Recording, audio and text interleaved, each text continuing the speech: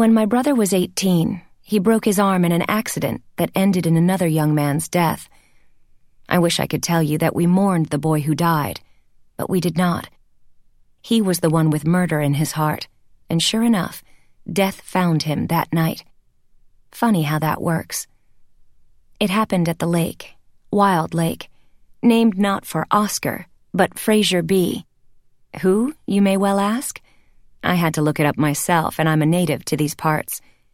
Fraser Bullard Wilde was president of Connecticut General, an insurance company.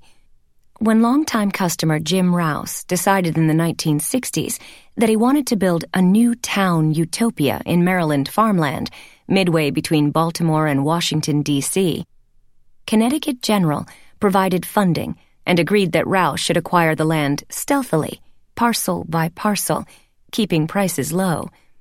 Rouse was a good man, church-going, modest, indifferent to his personal fortune, careful with his company's coffers.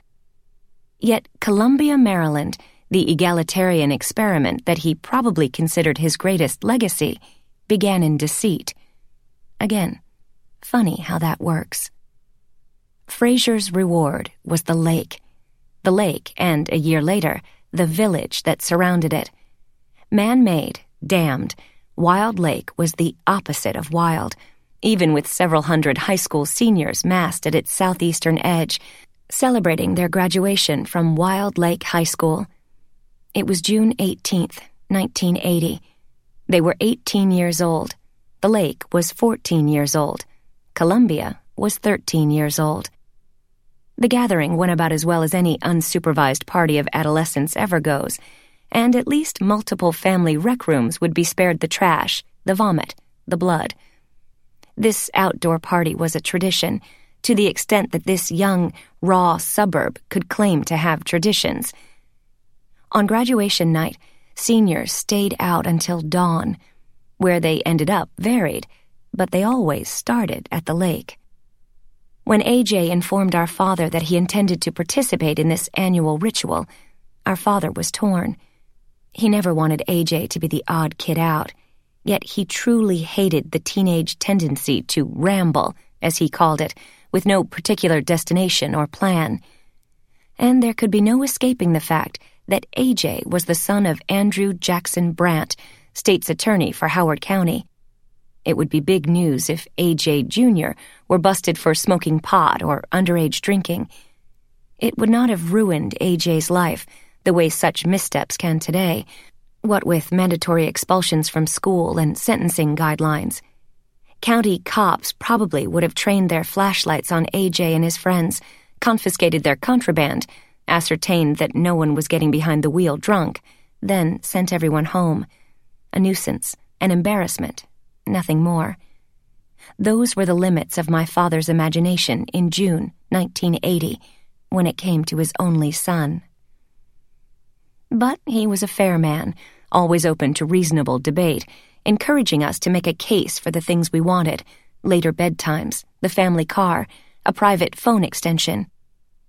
So AJ sat down with him a few days before graduation and told him that his crowd planned to stay out all night, then crash at the home of his friend Bash, whose family had a renovated farmhouse in what was then considered the country.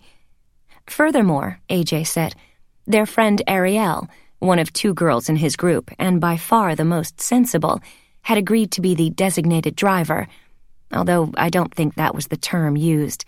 I'm not sure the term even existed back in 1980. "I'm 18, AJ began in a stately manner, as if addressing a jury. "Born in 1962. "I remember," our father said dryly. "I was there."